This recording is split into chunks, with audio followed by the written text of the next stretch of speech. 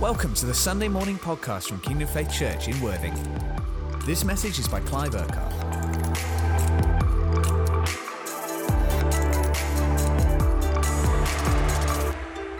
Now, sort of wind back to where we are this morning. Today is Palm Sunday in the kind of church calendar, and we're going to read some things through Matthew 21 and look at some things in there in a few moments.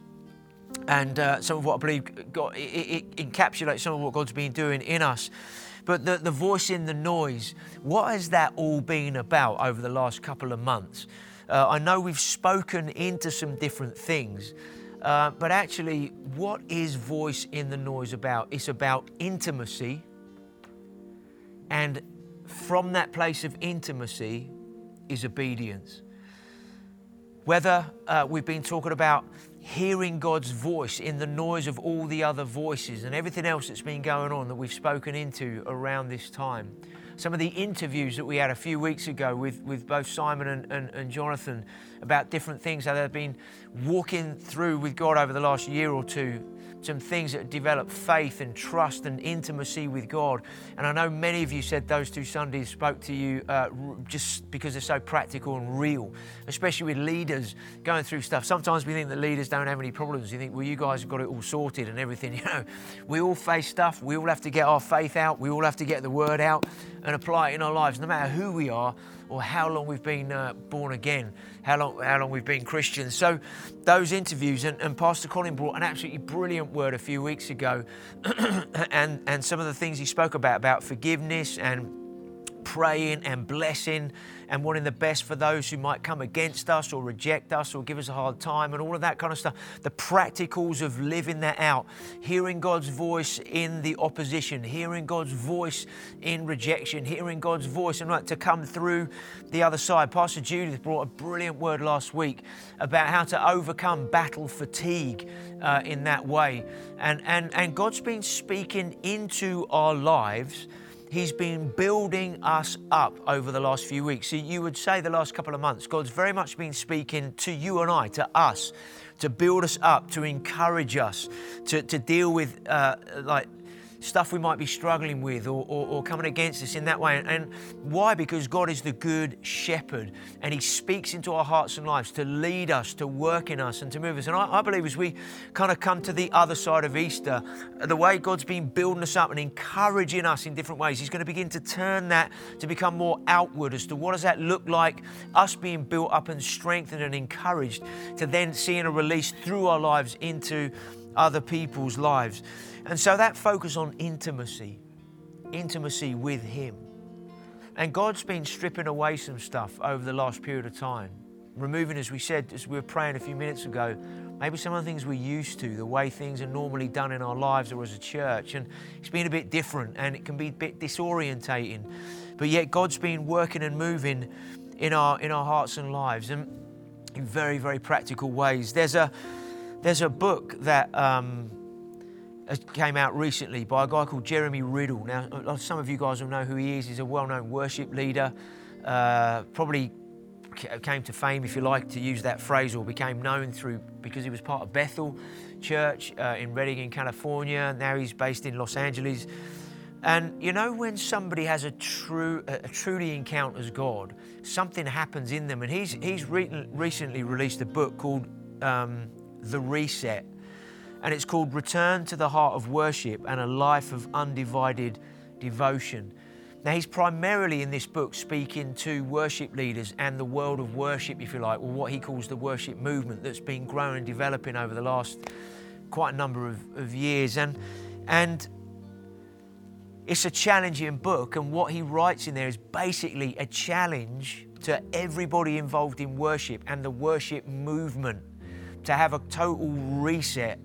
And what he's bringing out is there's got to be a reset back to intimacy with God. Not about performance. It's not about an industry. It's not about a platform. It's not about being famous.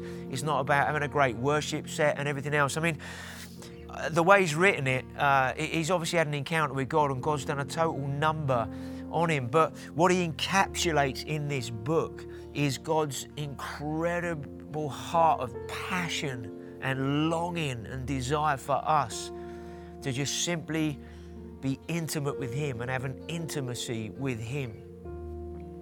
I'd encourage you to get the book, because it's not just for worship leaders, it's for anybody, in terms of just having an intimacy with God, having a heart and a longing to know Him and everything that then flows from that. But I want to use a phrase, that recalibration, whether it relates to that book or what God's been doing in us. The word recalibrate means to correct or to adjust the settings on a piece of equipment. It means to re-examine one's thinking, plans, system of values, and correct in accordance with new understanding and purpose. And many of us in our lives up to the last 12 months, we're all calibrated into God. We're all in relationship with God. And we live our lives and we do what we do according to the revelation that we have and the understanding that we have. And one of the things that God's been doing over this last 12 months, some of it in the busyness of everything, some of it in the space that some have had, it's like God's just been doing a work to recalibrate, to readjust, to redefine who we are as the church, to reset some things. I believe God wants His church to be simplified. Worship becoming a lot simpler. It might just be an acoustic with somebody singing. It might be a keyboard with somebody singing, that's it.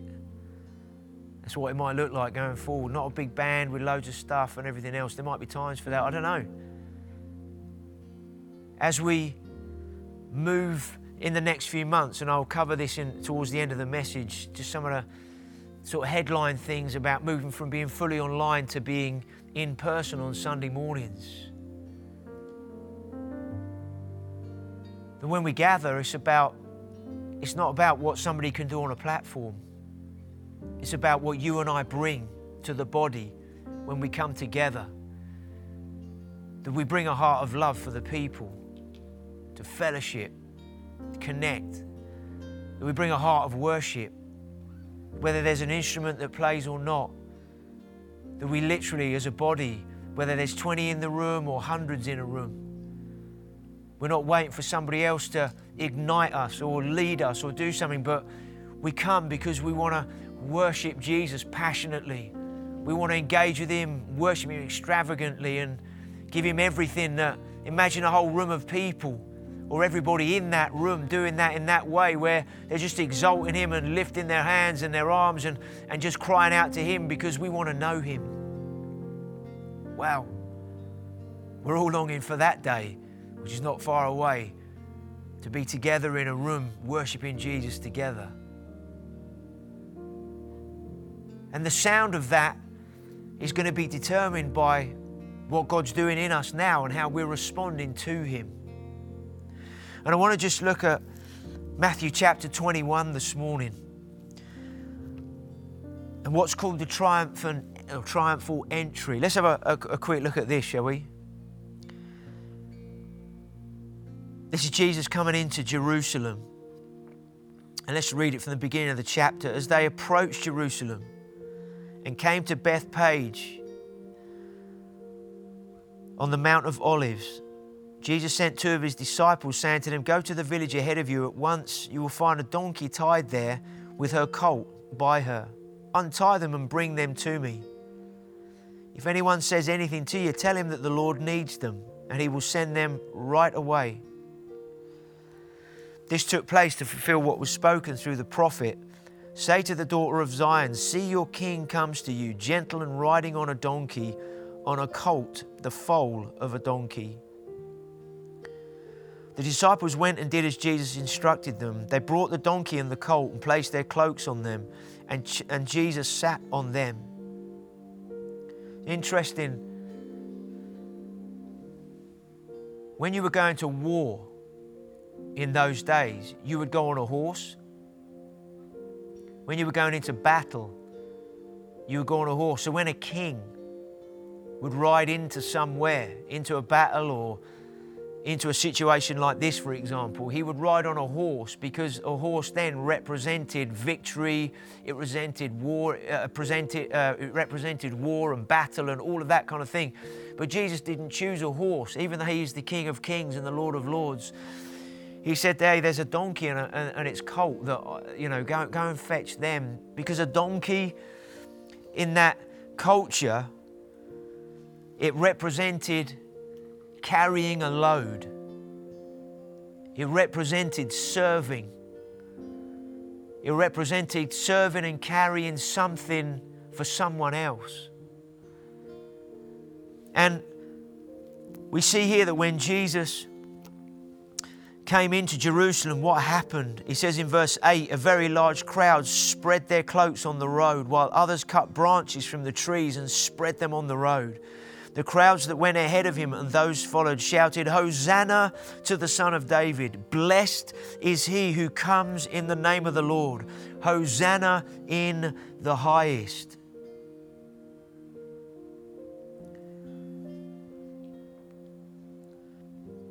The word Hosanna, it means to save. It means save now. It means save us, we pray. So when Jesus was coming in on this donkey, He wasn't coming in on a horse, kind of all pomp and ceremony and yeah, I'm the king and la la la. He came in on a donkey knowing that what was going to take place not many days from then was that He was going to carry the sin and the sickness and the depravity of everything that sin and death and hell represented. He was going to carry all of that stuff to the cross to serve you and I, to lay His life down for you and I. And He came into Jerusalem on donkey. The people were worshiping and they were crying out, save us now, save us, we pray. That's what it literally means. Rescue us, Savior. What an amazing thing to happen. People had that revelation that He was the Savior, He was the Messiah, and they understood, save us. Some might have been thinking, because they did in that culture, the Messiah was going to save them from the Roman Empire and all that and bring His kingdom. But the fact that He came on a donkey, not a horse, was communicating something else. And they were crying out, save us, save us, save us now. Blessed is He who comes in the name of the Lord. Hosanna in the highest. Because Jesus came to serve. He came with humility. He didn't come and do things in certain ways that got people's attention to say, look at this, isn't He got a flashy horse, or look at this lifestyle, or look at this, look at that, look at the other. No, He came to serve, to lay His life down. Verse 10, when Jesus entered Jerusalem, the whole city was stirred and asked, who is this? Verse 11, the crowds answered, this is Jesus, the prophet from Nazareth in Galilee. He came in with humility, and in Philippians chapter 2, verse 6 or verse 5, what's God been doing in us? See, in order for there to be intimacy with God in our lives, we humble ourselves. For there to be intimacy with God, we present ourselves before Him. We come to Him not firstly from a need basis. I need this, I need that. Would you do this and that and the other for me? We don't approach God first of all with God, I want your hand. Intimacy is, when you have intimacy with your husband or your wife, there's face to face that goes on. When there's intimacy with somebody, you look right into their eyes. There's an engagement. There's an intimacy there, and that's what intimacy looks like with Jesus. It's face to face. It's not need focused. It's I want to know you. And so, in order to be intimate, there's a humility, there's a yielding, there's a surrendering ourselves to Him. And in Philippians 2, verse 5, it says our attitude should be the same as that of Christ Jesus, who being in very nature God, did not consider equality with God something to be grasped, but made himself nothing, taking the very nature of a servant, being made in human likeness, and being found in appearance as a man, he humbled himself and became obedient to death, even death on a cross. Therefore God exalted him to the highest place and gave him the name that is above every name, that at the name of Jesus every knee should bow, in heaven and on earth and under the earth, and every tongue confess that Jesus Christ is Lord, to the glory of God the Father. Jesus didn't want to operate. He didn't want to do anything outside of the intimate relationship that he had with the Father. He wanted to be fully yielded, submitted to the Father. He said, I don't want to do anything, say anything that's not of you. I want to know you. I want to represent you. I want to be your voice, your hands. I want to be, Father, who you would be now in this situation. That's who you've called me to be here right now in this situation. That's how Jesus lived, to the point where he was prepared to lay his life down.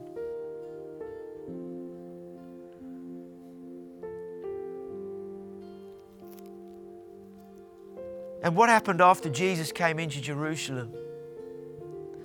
It then goes on, it says in verse 12 of Matthew 21, he then entered the temple area and he drove out all who were buying and selling there. He overturned the tables of the money changers and the benches of those selling doves. It is written, he said to them, my house will be called a house of prayer, but you have made it a den of robbers. So as he comes in on a donkey in humility, knowing and representing, he's going to take a load of stuff to the cross on our behalf.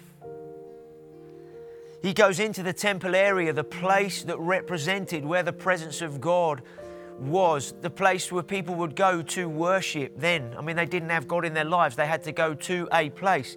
The great thing for us, we don't have to go to a place to worship because God has made us a living temple, living stones. He's made our lives a place of worship. He's made our lives a place of His presence. So Jesus goes to the place where the people went to offer themselves and offer sacrifices and to worship God. And He went there, and when He went there, He found there were things going on there that were hindering people. And some people were obviously making profit out of others and everything else that went on in that moment. But what did He do? He walked into that place that represented the place of worship and the presence of His Father, of God. And He overturned everything that was a hindrance, everything that could get in the way of that place being clean and being a place where people would just come literally and offer themselves to God and worship God. He cleared out religion. He cleared out falsehood. He cleared out stuff that shouldn't be there. And on one level, it's not that God's saying our lives have been like that. They've been all over the shop and a mess in that sense. But on one level, what God has been doing in this last 12 months, He's come into the temple area of our lives and He's been working in us and through us and shifting our hearts and it's like God saying, I want to clear out anything that has been getting in the way of intimacy, anything that crowds in instead, everything that has maybe just become the way you've lived as a Christian, but you've lost that intimacy and it's like God's been restoring and reviving and working and moving in our hearts to reset us, to recalibrate us, to reignite us with a heart and a passion and a longing to know Him in a fresh way. So that in our daily lives, whether we meet physically in a building on a Sunday or not, that what's happening in our lives, there's an intimacy and therefore an obedience that flows from that.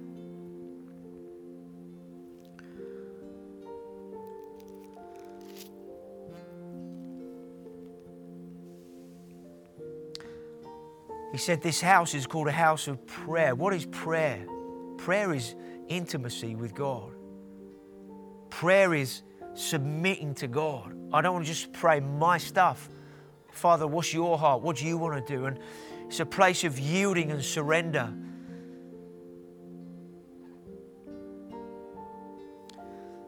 And Jesus said, but you've made it a den of robbers. And I think God's been doing a number in the church, nationally and globally, wherever we've had ears to hear what He's been saying. I think God's been doing a reset in the church. That's what that book is all about.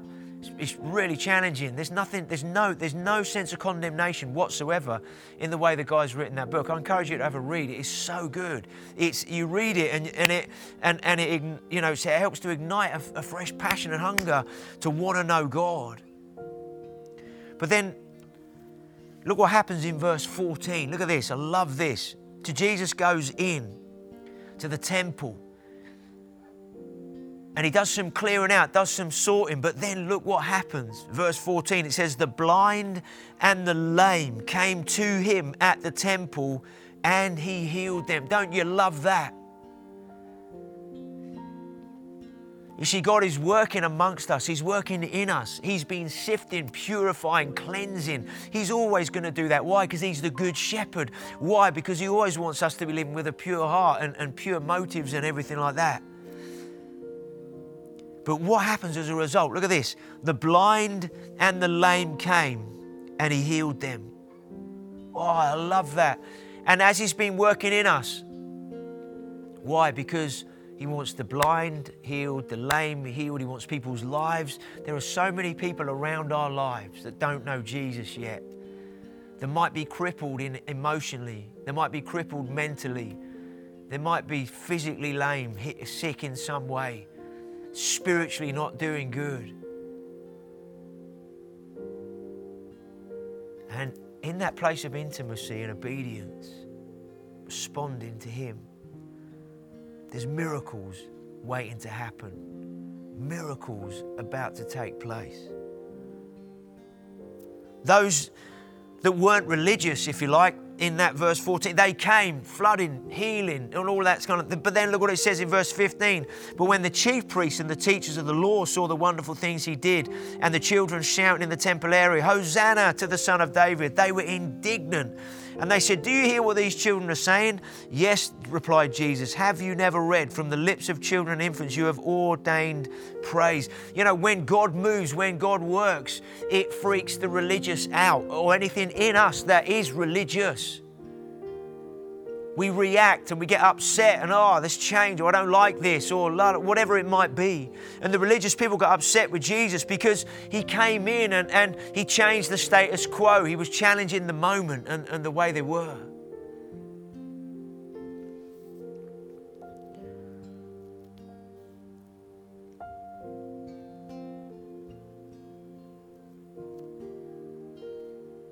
Thank you, Jesus, that You are making us that pure bride You've called us to be. So God's been working and moving in us. Some great words in a song. I'm not sure what the song's, I think it's called New Wine, actually, the song. And this is what it says, some of the lyrics. It says, in the crushing, in the pressing, You are making new wine. So it's felt a bit like that, hasn't it, the last 12 months? Some crushing and some pressing that's been going on in different ways. And it will look different in all of our lives.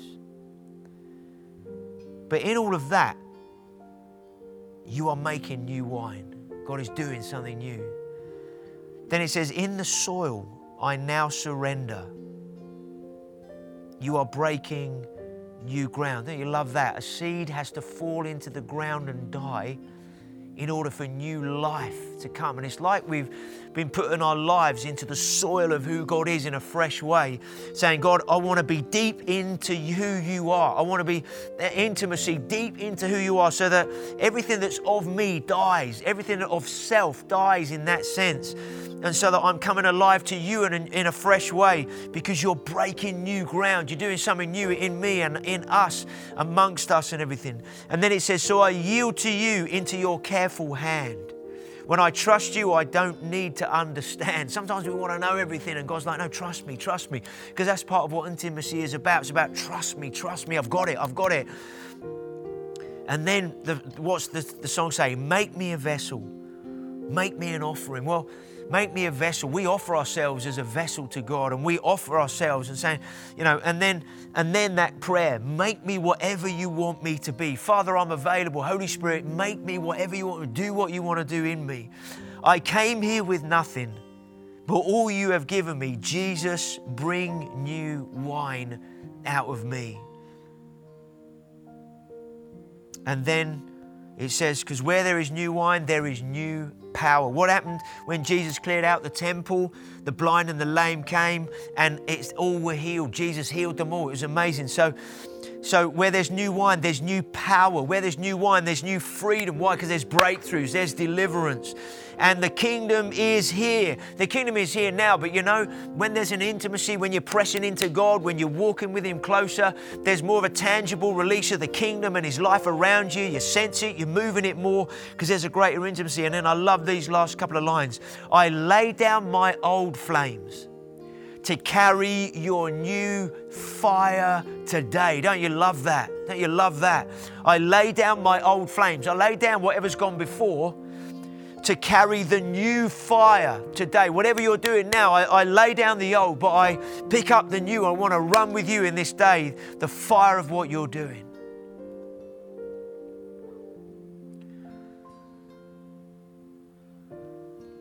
And so over these next few months, we're going to be transitioning as a church from where we are, being fully online, to being in person. And just to give you a real simple overview, because we're still working through the details of how this is all going to work, but just to give you a little heads up on a bit of an overview. As we've communicated at the beginning of the year with Roffey Place, where the Bible school and the offices have been, we're getting that building ready to sell and beginning to clear that out and what that involves to get something ready for sale. So the offices, or the office base, if I can put it that way, is being moved to this building here in Foundry Lane. And so we're doing a little bit of sort of building work, as in, when I say building, we're not rebuilding stuff, but just creating a little bit of office space and whatnot here, so that the offices can be based here. And also it's going to enable us to open the building more during the day, during the week as things open up, because obviously we're going to have people based here. A lot of the staff team working in different ways because we've been working from home and whatnot. It's not going to be like everybody's in the office in that sense. It's going to be an office base, community people coming in and out more, but people being out and about in terms of the staff team and whatnot. So there's a bit of work going on here. That's going to finish at the end of April by the time that's all done, and some other things that we need to sort out and get ready. And then as we come into May, June and July are going to be like 3 months of transition. We know we've all been through a lot, and the world has been through a lot in the last 12 to 14 months. And it's not going to be that there's any given day, according to the government guidelines or according to a particular Sunday, where it's like the switch is going to be flicked and suddenly everybody just, right, we're all back to whatever we're, now. It's going to take a bit of time for people to adjust and to get used to different scenarios over the next few months. And so what we're going to basically do on May the 9th and 16th, those 2 Sundays in this building, it will be open on those 2 Sundays, and we can have about 70, 80 people in here, and it's going to be open to anybody in the church to be here on those couple of Sundays. So you don't have to be in the Horsham congregation to be in this building. It's open for anybody on those 2 Sundays. You'll need to register. We'll give you all the information much nearer the time, but you still need to register, and there'll still be 2 metre distancing and masks and everything else, because they're the guidelines that are in place up until then. But then after May the 17th, we don't know exactly what the guidelines are yet, because they haven't been clarified for places of worship. But we do know there will be some change, because after May 17th and between that date and June the 21st, you can have more people in a building in terms of percentages. So there's obviously going to be some kind of change. We don't know what that looks like yet. And obviously we'll communicate that once the guidelines come out for that. But what we're going to begin to do after May 17 is open up all the congregations on Sundays in terms of meeting in person, okay? And that will then obviously just move forward from there. And then after June the 21st, according to the government guidelines as they are today, they might change, we don't know, nobody knows, but if they stay as they are, after June 21st, the following Sunday after that, which I think is like the 26th or 27th of June, from that Sunday onwards, if it goes according to the guidelines, there won't be any restrictions at all in terms of for anybody anywhere. And so that will mean there's no restrictions on Sundays in terms of how we run it and no guidelines to adhere to and all of that kind of thing. Now, totally appreciate that for some people, as soon as Sunday is possible to meet, people want to be together, want to be in a room. Obviously, you still need to register. Even up till June 21st on a Sunday, if you come to any congregation before, you're still going to have to register. We still have social distancing. There'll still be a mask and all of that stuff. And we'll have to allocate your seating because that's the way it has to operate according to the guidelines we were given to be a COVID secure venue in that sense. And so we have to adhere to those things. I know some of you, the first Sunday possible, boom, you're going to be there. I know maybe for others, it will be, well, I'm going to wait till after June 21st, and I might give it a few weeks after that before I kind of want to rock up on a Sunday to my congregation because I want to make sure, absolutely appreciate that. And so we want to give May, June and July, okay, to transition from where we are now, fully online, to being in person in our congregations. And we want to be very, very gracious with one another during those 3 months, okay? Because we haven't had to do this before. We haven't had to do what we're currently doing before, but we haven't had to then transition from what we're doing into where we need to go. And so we want to be really gracious as we take those steps and how we navigate that. Even to make a Sunday happen in any congregation, we're certainly not taking for granted that everybody that was volunteering to be involved still wants to be involved or might be available on any given Sunday. So there's a little bit of ground up work that we've got to do to find out in each congregation who might be available to serve and to help make those Sundays happen. There's quite a lot involved in making a venue COVID secure, that we run it in the right way while there are still restrictions and guidelines and what that's going to mean. And so we need people to be available to help make those Sundays happen in any congregation. And so there's quite a lot of work to do over the next sort of 6 weeks to 7 weeks to get all of that kind of stuff in place. It's not like just flicking a switch and just sending out and say, and off we go. There's quite a lot of work involved in doing that. But I know we're all of us want to be in a place where we're just with others, worshiping together, the fellowship and the glue, the thing that happens when you gather together. But Sunday going forward needs to serve and fit in with what God is doing. And God's been working in our hearts and our lives in deep ways, and He wants to continue to do that. And being in person is going to be absolutely brilliant when we can, especially where there's no restrictions whatsoever. I know many of us are longing for that day. But even when we are in person, it's going to look different. It's going to be different. The setups in each congregation not going to be the same, and how we go about the meetings is not going to be the same. We want to be a community of people, not coming to church or not going to church or not going to see whether it's going to be good or not today.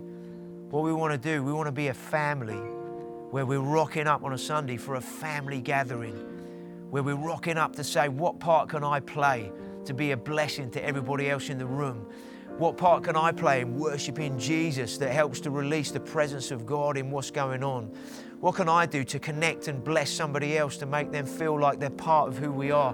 What can I do? What can I bring? What can I bring as an offering in that sense? How can I serve? How can I give? How can I bless? Man, let's when we meet in person, let's come with that kind of heart.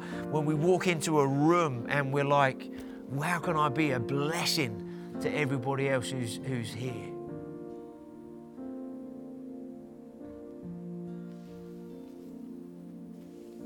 So let's just take a moment to pray, shall we?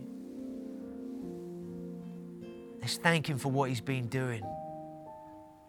Let's thank Him for what He's going to continue to do. Let's continue to lay our lives before Him. Let's continue to make space for intimacy, time with Him. And the teaching that Pastor Colin has given about the first minute, which is kind of twofold, isn't it? It's what happened the moment you were born again and everything that He accomplished for us, and then learning how to live in the good of all of that. That's part of the first minute. This is what He did when you first gave everything to Him, to the Lord. But also the first minute when we come and pray is we're saying, Father, I want to just make sure I'm right with You. I want to just give to You all the concerns, all the things that could take my attention, that I could be thinking about, all the things that need doing. It's like that first minute when we come and spend time with Him, we're saying, Father, here's everything so that I can be fully engaged with You.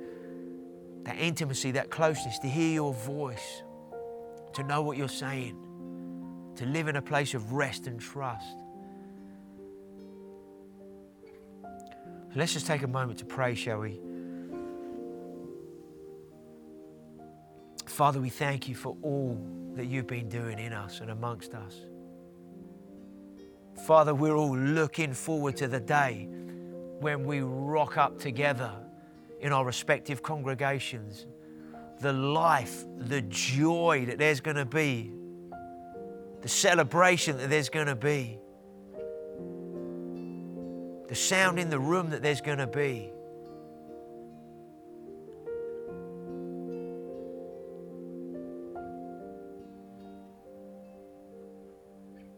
And Father, we thank You that You continue to work and move in our hearts and lives,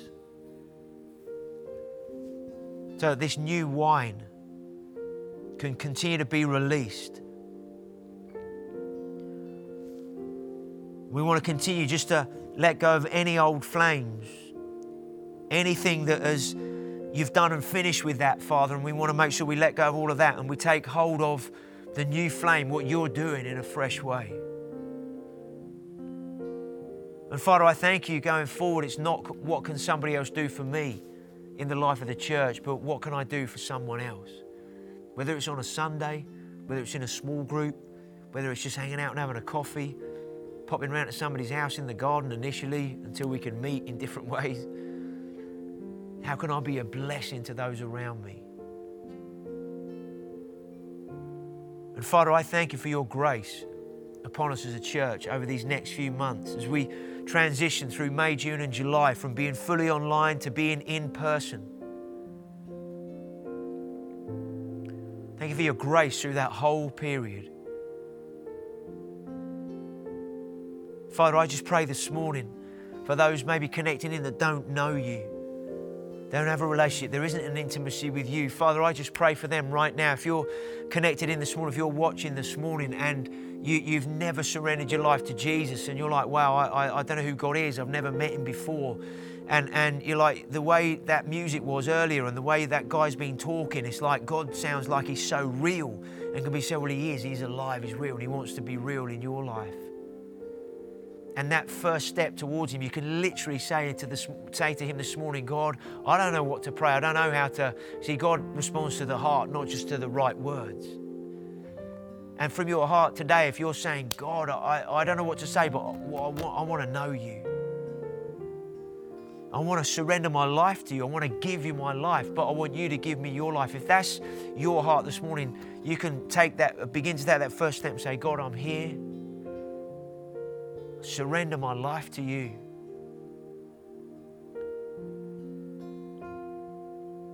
I need You to cleanse me of every sin. Forgive me of every sin that I've committed. Cleanse me, purify my heart, my life.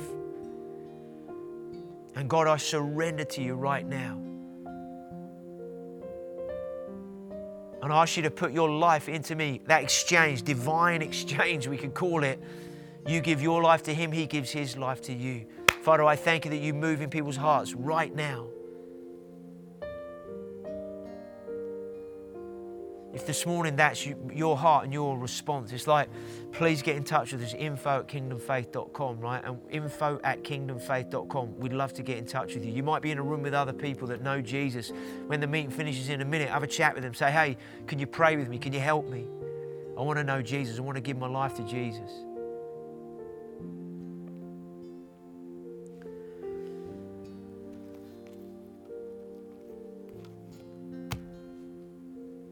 We're blessed, very, very blessed. Let's continue to engage with God. Let's continue to encourage one another. Let's continue to move forward in everything that He's doing and saying at this time. Thank you, Jesus. Thank you for listening to this Kingdom Faith podcast. We trust it's been an encouragement to you. For more information and resources from Kingdom Faith and our other audio and video podcasts, please visit www.kingdomfaith.com.